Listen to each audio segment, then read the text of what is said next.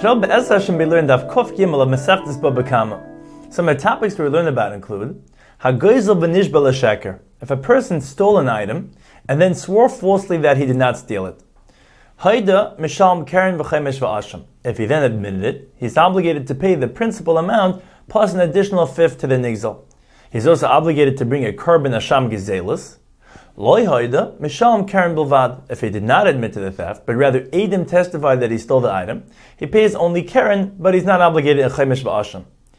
The Mishnah's halacha of hagoizelas chaveri shava pruta v'nishba loy yolechenu achrav l'madai. If a person stole even one pruta from someone, and he was both nishba l'sheker and moida, the gazlan attains kapara atonement only when the nigzal receives the principal pruta from him.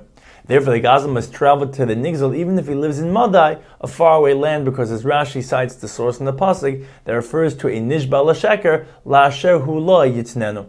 The gazlan must return the stolen item to the one who owns it. However, the Rabban initiated that it is sufficient if the gazlan hands the pruta to an agent appointed by Bezdin, and it does not need to hand it to the nigzal, as Rashi explains,